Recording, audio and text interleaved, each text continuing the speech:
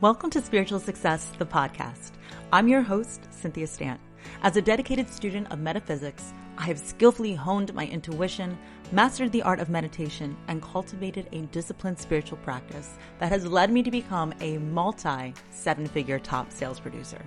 Today, I work with thousands of business professionals, entrepreneurs, and their teams to up-level their sales game and create magic in their business and life. On this show, you will see that all success truly happens when you authentically align with your intuition. So come, be vulnerable, be open-minded, and allow success to pour through you here on Spiritual Success.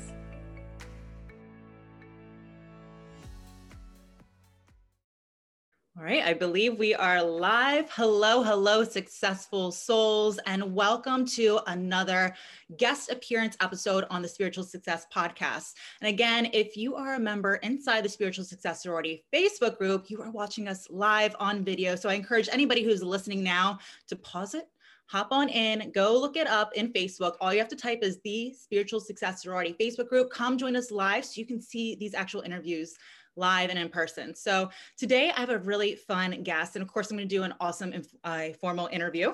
But first of all, I want to give a shout out to my friend named Brett. Brett is actually the person that introduced us. You know, I love connection calls, and usually connection calls are anywhere from 10, 15 minutes. But my guest and I today, we really hit it off. I think we were talking for about an hour and a half until I had to cancel because I was heading to Disney World at the time for my birthday. But we could have talked all day. Now, of course, I love a really good salesperson, so we naturally hit it off that way. But at the same time, let me talk about our guest today. So MBA, CFP, and best-selling author, by the way, of 16 books. And if you're on video, you can see some of them that he sent to me here, which are amazing. We'll talk about these in just a minute. Author of 16 books, a best-selling author. Chris Jarvis, who's our guest today, really helps you see differently so you can run your business differently. For decades, Chris has helped successful entrepreneurs and wealthy families. By saying wealthy families, I mean billionaires with a B to build, protect, and transfer significant wealth. He discovered the paths of riches that the richest people take so they can stand out among the masses. Also, what is pretty cool is that Chris has partnered and co-authored with Jack Canfield, as many of you know, is the author of Chicken Noodle Soup for the Soul and one of the top contributors to The Secret. So Chris, say hello to all these successful souls. Hello, Cynthia. Thank you for having me, and I'm looking forward to being here. Yeah, this is gonna be super fun. I'm really excited. So fun fact, you're actually our first male guest here, which I think is awesome, right? So what is cool is, you know, my brand is all about inner feminine beast. I love that. And don't worry, Chris, you totally have your own beast inside you, maybe not feminine, but that's okay. What I love about your company, and we're gonna, you know, talk a ton about it, but right away, what I connected with when I saw you is that amazing background that you have of that giraffe. And I noticed in the book that you sent me too, Giraffe Money, that the giraffe is your mascot. It's really symbolic in your brand. And I think it's marvelous what you have really kind of allowed the giraffe stand for. Can you tell everybody what exactly the giraffe means for you and your company? It came out of a lot of questions. So, you know, to be 50 years old and have a brand that works and that lands well, it took a lot of time. I didn't plan this out when I was 20 years old. I had a bunch of changes. I've had companies that I've started and got kicked out of. I've had companies that have worked and I've sold. I've had companies that haven't sold. You know, I had an interesting path like many people. But when I got to that midlife place and thought, what is it that really makes me different? What is it that allows me to see things other people can't? Or what is that differentiator? I started going back to all my clients and asking them, what did you get out of this? Or every meeting I had, it would say, what did you get? And people would say, well, I'm looking at things differently. And I thought, okay, I can play with that.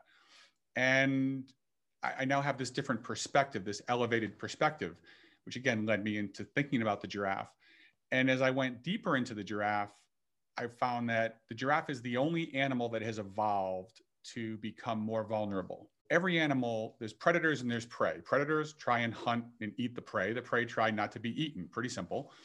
And predators have evolved to work in packs or in different prides. They've got strong teeth and jaws and upper body strength, night vision. The prey have learned camouflage. They learn to climb a tree or burrow or do something. And the neck is always the most vulnerable area. But the giraffe somehow has evolved to make its vulnerable area even bigger.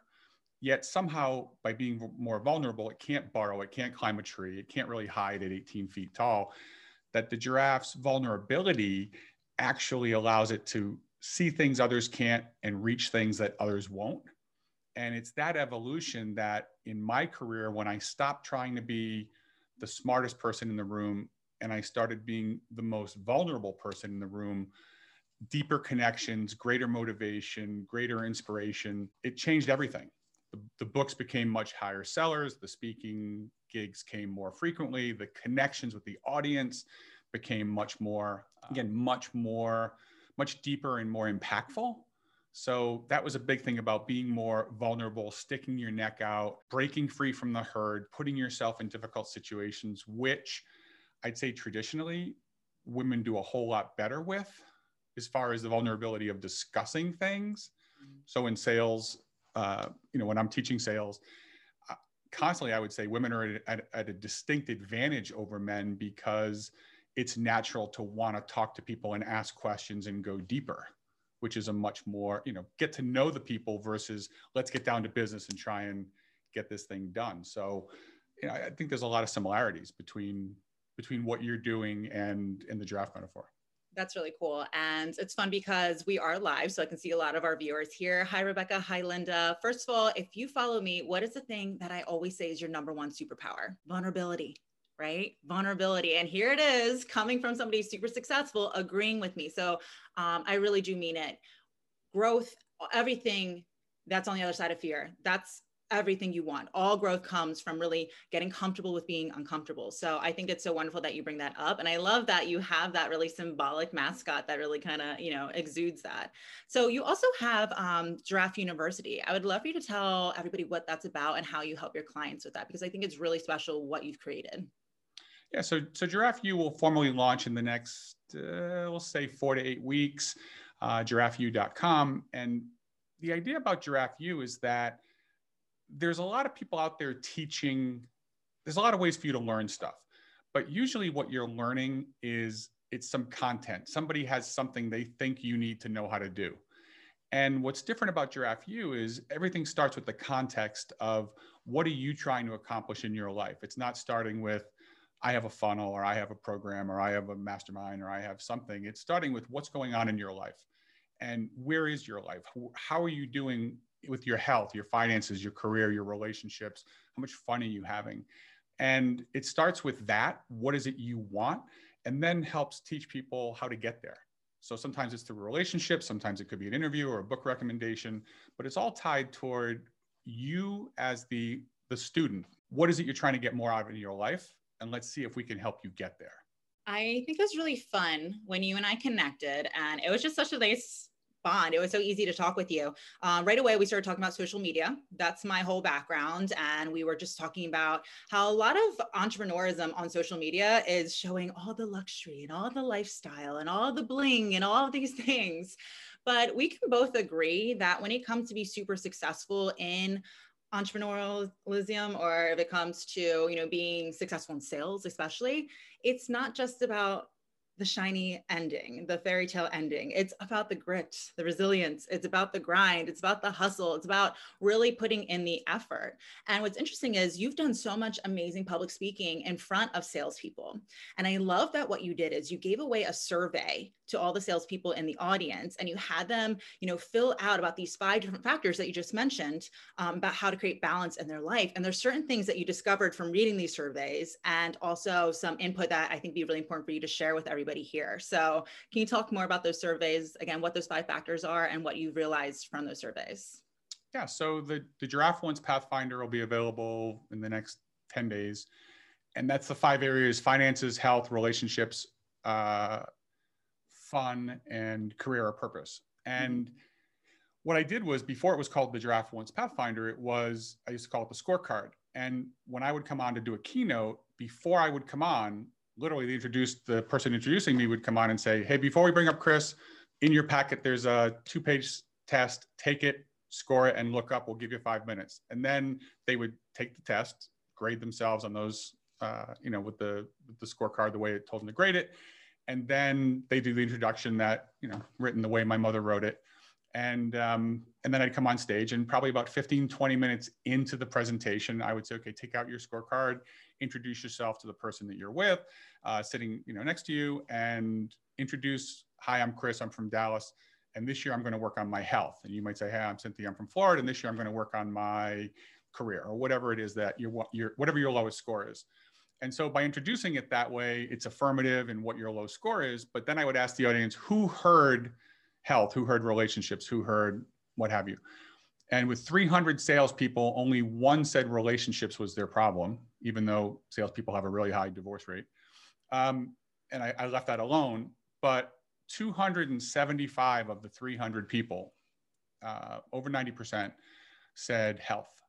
Yep. And when I got all the hands up, and I didn't count 275, I counted everybody else because they were small and I knew where it was going to go. Then what was left was health. And my response on stage in Chicago was, oh, so what you're saying is this job's fucking killing you. Yeah. That's exactly how I said it. And I got a lot of, and I, in a big room, you can't see everybody, but I can see the first couple rows, and they're all staring at me. And I said, hey, don't shoot the messenger. You filled this test out before I even took the stage. So this wasn't me manipulating you. There wasn't any hypnotism. There was, like, you took the test and you said your health is the thing that you give up the most. Like, that's the one that you're conceding for your career, for your relationships, for money. That's the thing that you're giving up. Yeah. And so the importance of that context is, you can use this with any client you have, with anyone you're coaching, with anyone you're speaking to, that getting them to take an assessment first before you do anything else, it gives them the context for the remainder of your talk and the remainder of the seminar. So at the end of the day, I could sit there and try and sell you one of these, but why am I selling this to you? Why do you need it? What is the problem we're trying to solve? And ultimately, I find that so many people online, especially on social media, are trying to sell the thing they have versus taking any time to get to know the people, to say, what is it you really want? And every good salesperson, it comes from, the reason why people will buy from you is they think you're competent. Well, that should come from your history and your experience. They should believe they can trust you, but that one's going to take time to develop. But the most important piece that most people miss is they buy from you, they work with you because they believe that you understand them. And that comes from asking questions and listening to the answers. So for me, I think that the assessment tool at the beginning of any interaction, any speech, any consulting, any transfer of value has to start with some assessment that allows people to discover themselves. What's the problem? Like, why are we here in the first place? Why am I working with Cynthia? Well, if I don't know why, well, my friend is. Well, you and your friend are two different people. That's not a reason to work with you. The reason is, I have something in my life I want to get better. I have a score attached to it, and I'm working with you because I want you to help me increase that score, whatever that looks like. But at least have some context of why you're doing things, because there's an infinite number of things we could all buy, subscribe to, attend, and we need to know what the hell that is. It's funny because I can remember going back to my executive sales role, and I remember working 80+ hour weeks, and I missed my entire son's birthday because I was making sales and hitting numbers and leading people. And I'm laughing because I have a to-do list that I do every single day, and it's always jam-packed. And I always say, even today, I still get done more in a day than most people get in a week.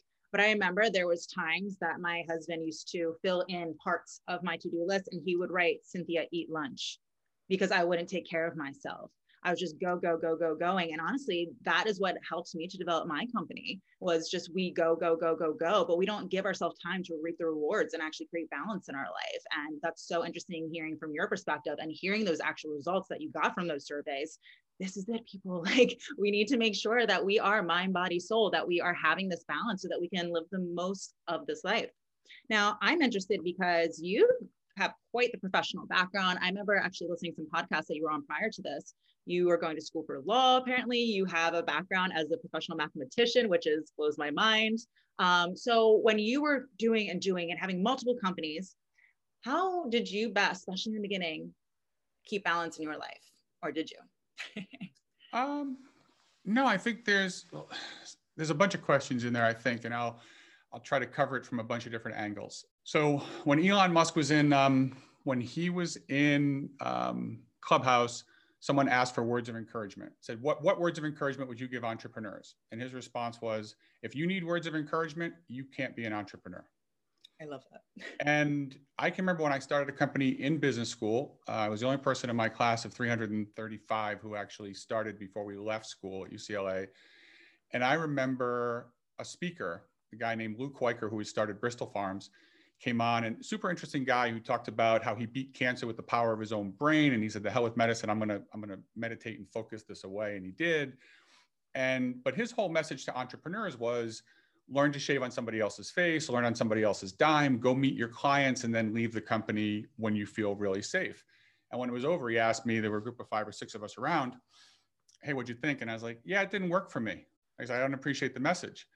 And he turned away from everybody. So he was speaking in my ear, but I couldn't see. And I was like, the whole time I'm MFing this guy, like, I can't believe I brought him in to speak, and he's terrible, and he's not inspiring me. And this is all telling people not to take risks. And when I said it didn't speak to me, he turned, whispered in my ear and said, this talk isn't for you. You're going to be fine. He said, it's these people who think it's going to be an easy go that I'm trying to save them from the trouble. And he winked at me and turned and went back to answering other questions. And I thought, son of a bitch. Like, that's, that was the moment of, oh, I'm an entrepreneur. And I was 3 or 4 years into my company. Everybody that Susan Wojcicki, the president of YouTube, was in my business school class. The guy started stamps.com in the class ahead of me. People were making a ton of money, .coms in the late 90s in the West Coast. I remember a friend of mine asking me, with my fledgling publishing company, when is enough enough? And I was like, what do you mean? Enough of what? Like, when is that it? I was like, when is what it? When do you call it? When do I call what? Like, George, I have no idea what the hell you're asking me. And he had to ask me 18 times, when will you give up this idea and go get a job? And it hadn't even crossed my mind. It was one of those, we'll just keep adapting and changing. The business started as a publishing company. Then it became a pharmaceutical ad agency. Then it became a legal referral business. Then it became a financial firm. Then we had 70 sales guys. Then we contracted and managed money. I mean, as the audience wanted different things, we morphed into different stuff. And it was, I don't say it was tunnel vision, because we didn't ultimately do what we started doing, but we were just moving forward. And life will continue to throw things at you. So was there any balance in my life? No, there was no balance at all. None, certainly in the beginning. And I would say even into my 40s, there wasn't a great deal of balance. But I will tell you that balance is a chapter in the Be the Giraffe book that I'm working on. Balance is bullshit. And what I say is that there is no balance. There's no balance in a day. There's no balance in a week. There's no balance in a month. You may have balance over the course of a year, where you look back and go, oh, I had a better year this year with my husband or wife than I did last year. I did some cool stuff. I had some fun. I made some money. My career moved in a positive direction. But one of the really important things about this whole Giraffluence combination of the 5 factors is, most of the time when you're moving down one path, you're actually moving away from your other goals. So on your birthday, when you left to take the kids to Disney World, you certainly weren't making money. You were spending a ton of money going to Disney, right? So financially, that week was not a positive financially, right? It's a very expensive thing to do.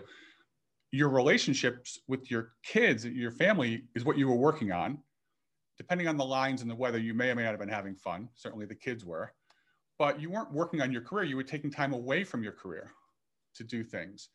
And depending on what you eat when you're there, or how much wine you need to drink at night after a lot of, kids in Disney, your health may or may not have, moved in a positive direction. So when you realize that when you're pursuing 1 or 2 of those 5 areas of your life, that you're actually moving away from the other ones, what I find is that people start to embrace the moments a little bit and realize, because it's easy to keep putting off your family, your fun, especially when the only thing you can quantify is money. Like, how many sales did I get? How much work did I do? Did I get this thing done? We quantify money stuff. So mathematician in me, you only do the things that you count, whether how many ounces of water you're drinking, how many steps are you getting on your Fitbit or your Apple Watch, how much money you make, and how many calls have you made, how many sales have you made, how many followers do you have? We quantify things. And one of the big challenges is those other things get left in the dust because we don't quantify them. So start with realizing it's okay to do something and not do other things. And let's add some numbers to the typically qualitative things so we don't forget them. So some of it is a hack and some of it is an awareness that around balance is over time we'll experience balance.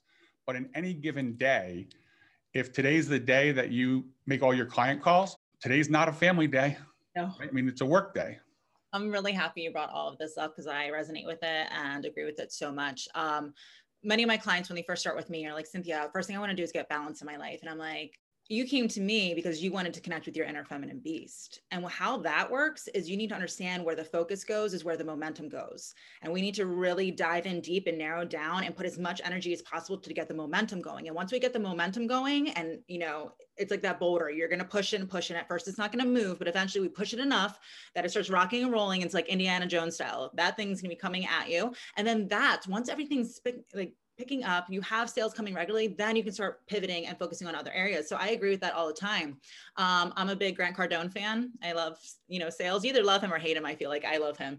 And he's always talking about, 10Xing it. And he's always talking about, all entrepreneurs, people say that you should read 60 books a year. He goes, no. I think you should read one book 60 times. That's how you become an expert at something, right? Michael Jordan didn't sit there and said, oh, I'm going to try tennis today. And then he got amazing and super focused at his craft. So I think that's really important to understand balance comes with time. And that's exactly what we're talking about with the entrepreneurial grit, resilience, really putting all you have into it. And like you said, if you need encouragement, it's not necessarily for you because it is a mind game. I really think it's 80%, mindset. And then the tactical things follow that. So it's so cool you brought that up. There is something that I wanted to bring up, and this is me going rogue, but those are usually the best conversations. When you and I had our connection call, you were asking me about my background. I was telling you about my sales executive position. And I explained to you, I got fired from that position. And for some reason, almost everybody, when they hear that, they go, oh my gosh, I'm so sorry to hear that. And you were like, duh, of course. I can tell just talking to you, like, yeah. And I was like, thank you. I'm not quite sure what that means, but at the same time, you were so encouraging. You were so but of course it happens. And at the same time, it really has been one of the best things that has ever happened to me. But I know this is a little bit part of your story. I know it's not always rainbows and butterflies and you have the end result and it's a perfect track on the way there. So what are some experiences that have happened to you that made you pivot? And what can you say to an entrepreneur who, when things don't go exactly planned, how to kind of react to this and make it part of their story? Yeah. Well, I think what I might have said was congratulations too. Yeah, you did. Well, that's, if you get divorced, you get kicked out of a company, you get fired, you lose a client. It's a congratulations moment all the time, because what happened was somebody who didn't value you for you told you that it wasn't working. And you don't have to keep trying to work at something. So it's freedom to, when somebody, there's 7 billion people on the planet you could have a relationship with. Like whoever that one person is doesn't need to be you don't need to spend all your time. You shouldn't spend any appreciable amount of time with anybody who doesn't appreciate you for you, whatever that looks like. So as long as you're being yourself, if you get rejected, the worst is getting rejected for being somebody else. So if you're being fake and your fake you gets rejected, well, that wasn't you anyway. But if you're being yourself, and people don't appreciate it, then tough shit. That's good for you that they told you, so you don't have to waste any time trying to make it work. Exactly. And nothing's ever going to go according to plan. You're going to be off course more than you're on course on any journey. So think about if you're traveling from New York to Chicago, it's a pretty much straight shot west.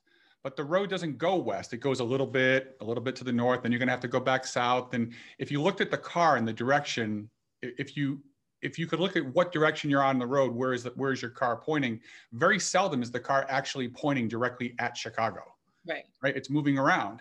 And it's that way on most journeys, that you're going to find that you're moving around. As long as you're moving in the general direction, you'll get there or get somewhere similar or change where you want to get to. But it's never going to go the way you want it to. I have a 24-year-old who handles my social media, and he was at my house a few months ago and asked me, hey, when you went through a lot of shit, you've had companies fail, you've been kicked out of companies, I've had divorces, divorce singular. I've had a lot of interesting things happen. And he said, what would you do differently? And I can honestly say that at 50, all those bullshit things that I went through that were horrible, I can honestly say that I don't know which one I would undo if I could go back in time, even though it would have eliminated a lot of pain short term. Now with with the benefit of some hindsight, I can see that all those bad things either taught me a lesson that I was able to use later, which I wouldn't have had, right? They say good decisions come from experience, experience comes from bad decisions. That if I hadn't had those experiences, I don't know that I would have had the valuable perspective. Yes. And the example I use that's the most, a really interesting one is at 4 or 5, one of my college buddies had brain cancer. And at 24, 25, I really didn't know how to talk to him about it because I'm 25. And so he knew he had a brain tumor. I knew he had a brain tumor, and he knew that I knew he had a brain tumor. So we would talk, but we wouldn't really talk about that. Right. And then he died. And he wasn't one of my closest friends, but he was a friend from college. And when it was done, I said, hey, let's build a park in his neighborhood. And let's do something to keep his memory. And I remember another friend of mine, Tanner, said, you know, it would have been great if you had been there for him when he was alive. And I thought about that and thought, as uncomfortable as I was talking to someone who was 25 and not knowing what to say to him, to somebody who's dying, is, well, you know who was more uncomfortable? The guy who was dying. And so 15 years later, fast forward, a good buddy of mine from high school, who was a good friend, had 3 young kids, and he had multiple myeloma, and he was dying. And nobody wanted to talk to him about it. And I would just come right out and go like, Matt, how are you doing? Like, oh, I'm doing fine. I was like, I know you're positive for your wife and your kids. How are you doing with this? And I went out of my way to talk to him about it all the time, as often as I could. And it seemed like I knew a lot more about his health than the people who lived in Rhode Island. I was in California at the time. And so I go back from my college reunion in Rhode Island. I'm going to have breakfast with Matt I'm going to have lunch with him on Friday. I put it off to go to happy hour, and he said, let's just have breakfast on Sunday before you leave. So long story longer, I call his house on Sunday morning. His wife answers his phone and says, Matt was up all night. He's not feeling well. He was throwing up, like he just went to sleep. I don't want to wake him, but you can pop in and see him. And I said, listen, I'm coming back on Friday. I'm going back to California, but I'm coming back again. I'll see him next week. Don't wake him. I don't want to see him. Matt died on Wednesday. Yeah. And so I carried that for 10 years that I put off going out with my buddies, and I didn't see him. And I carried that weight for a long ass time and still haven't forgiven myself. But when my dad got sick in February, I chartered a private plane in the middle of COVID and went and got him. And it turned out I got the last 3 weeks of my dad's life. We didn't know he was dying. We thought he was recovering from something. And it turned out he spent the last couple of weeks of his life at my house. And if I hadn't had that moment with Matt, where I beat myself up for 10 years, would I have spent $24,000 to rent a jet to go get my dad and bring him home? Like, I don't know that I would have, and then I wouldn't have had that. So do I regret not seeing Matt on that Friday? Like, I do. But if I hadn't done that, I wouldn't have had the motivation to do, to do something that actually gave me a really great experience. Mm-hmm. And so that's not a business thing, but it's just the fact that even something I beat myself up about turned out that, it actually got me to do something differently. Yeah. And I think in business, the same thing, that 2 things in business I would say are really important, because you're talking about this unleashing this feminine beast. And when I interviewed people for the 6 Secrets book and for Giraffe Money, very successful millionaires and billionaires, every one of them said that their best idea, we all know what our best idea was. We also know what the responses people gave us when we first pitched it. And the response to your best idea is the same 3 words from everybody. You're fucking nuts. like that. I mean, that's the response, that a great idea is so new. It's going to have to be risky. Mm-hmm. It's going to be different. And so when you do something different, you're going to be met with great resistance, yes. And most people are not giraffes that are non-territorial, non-migratory. They're zebra and they're wildebeest, and they go with the group and they move with the group and they like the safety of the group. And so it's natural when you're trying to do something big and different for people to be concerned. And it's not because they don't trust you. It's not because they don't believe in you. It's because they're afraid themselves, or they just want everybody to be part of the group. And I think that that's a huge challenge for folks in entrepreneurship, that you're going to have to leave the herd. And you want to leave the herd because you want a different outcome than what the herd gets. But the problem is most people want to be outliers financially, but they don't want to be outcast socially. And you can't do the same thing that all your friends do You can't be one of the girls. You can't be one of the girls who does it exactly the same, but ends up with 3 times as much money. Right. Like that doesn't happen. The only way you end up with more is because you do different, not more, you do different. So when you're different, you get different results. And that's one of the challenges, that you're going to have to do something other people haven't done in a way they haven't done it. It's going to make them really uncomfortable. Your mom and your dad worrying about you, your girlfriend's worrying about you. Like, you really want to take this risk? That's the only way you're going to get to something special, is to do something nobody else has done before, or do it in a way nobody has, which of course is inherent with, there's a ton of risk in that. I love everything that you're saying. I resonate with this so much. I'm a huge risk taker. And honestly, I owe a lot of my success to those risks. I'm a young woman, but I mean, I have gone through a bankruptcy. Like I said, I've been fired from my executive position. I've moved across the country 8 times in the last 8 years. I got married at the age of 22. I've already have 2 children. I lost a father too. And my father, he's lived the life. I mean, he lived in Puerto Rico for 15 years. He used to play for the New York Giants. He was a professional musician who wears short shorts. My dad was the drummer for that. Like, he's lived the life. And I remember when he was passing away, he always said to me, I said, Daddy, are you afraid to pass over? And he's like, no, I'm just afraid that I didn't, help enough people when I was here. And I knew, he turned to me and said, Cynthia, that's not going to be you. You're going to change the lives of thousands of people. And I held on to that. But more and more failures have happened since then. But what I have trained myself to do as an entrepreneur, as a leader of not just, my company, but my community, my family, is to always look at myself as the CEO. So whether or not you're the CEO of a business or not, you are the CEO of your life. So you're the shot caller, you're the visionary. It's up to you to label things. Are they good or are they bad? Really, they're neither. But if you're going to label it for you. And that's what I live my life by. Everything's happening for you, by you. Nothing's happening to you. And so what I've trained myself to do and get to the level of success that I'm at already, again, within our 4th month of our company, we hit 6 figures in sales. That didn't just happen. It wasn't like, oh, let's hope and see. It was really because of the fact that I label everything in my mind good. when you invest tens of thousands of dollars and you get 0 sales out of it, this is good. This is good. We're learning from this. You learn, that's right. You learn, you won't do it again. When your top, employee quits, you're like, okay, this is good. Like, we're going to make room. So it's, that's really what helped me. And it's so fun hearing your perspective and hearing such an outside of business kind of relation or story that you shared, to see how that ties in. But thank you for being, again, vulnerable and really sharing that. That was super cool. So I want to, wrap up today's session, but I really would love for people to kind of hear about what exciting things you have coming up. I know that you said the Giraffe University is coming. You and I talked a little bit about podcasts coming soon. So I'd love for you to share about that. And then also, how can people find and connect with you online? Sure. So easiest place to find me is Chris Ray Jarvis, ChrisRayJarvis on Instagram.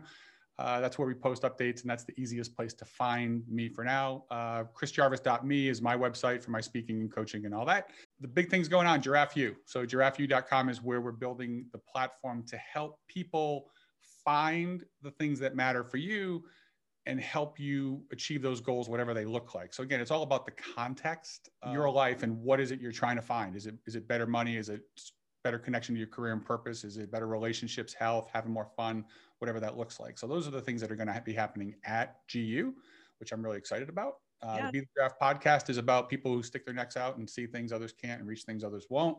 So yeah, all this stuff is going on.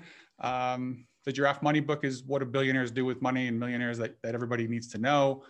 6 Secrets to Leveraging Success is for business owners that are stuck. They just can't get through that next level. So yeah.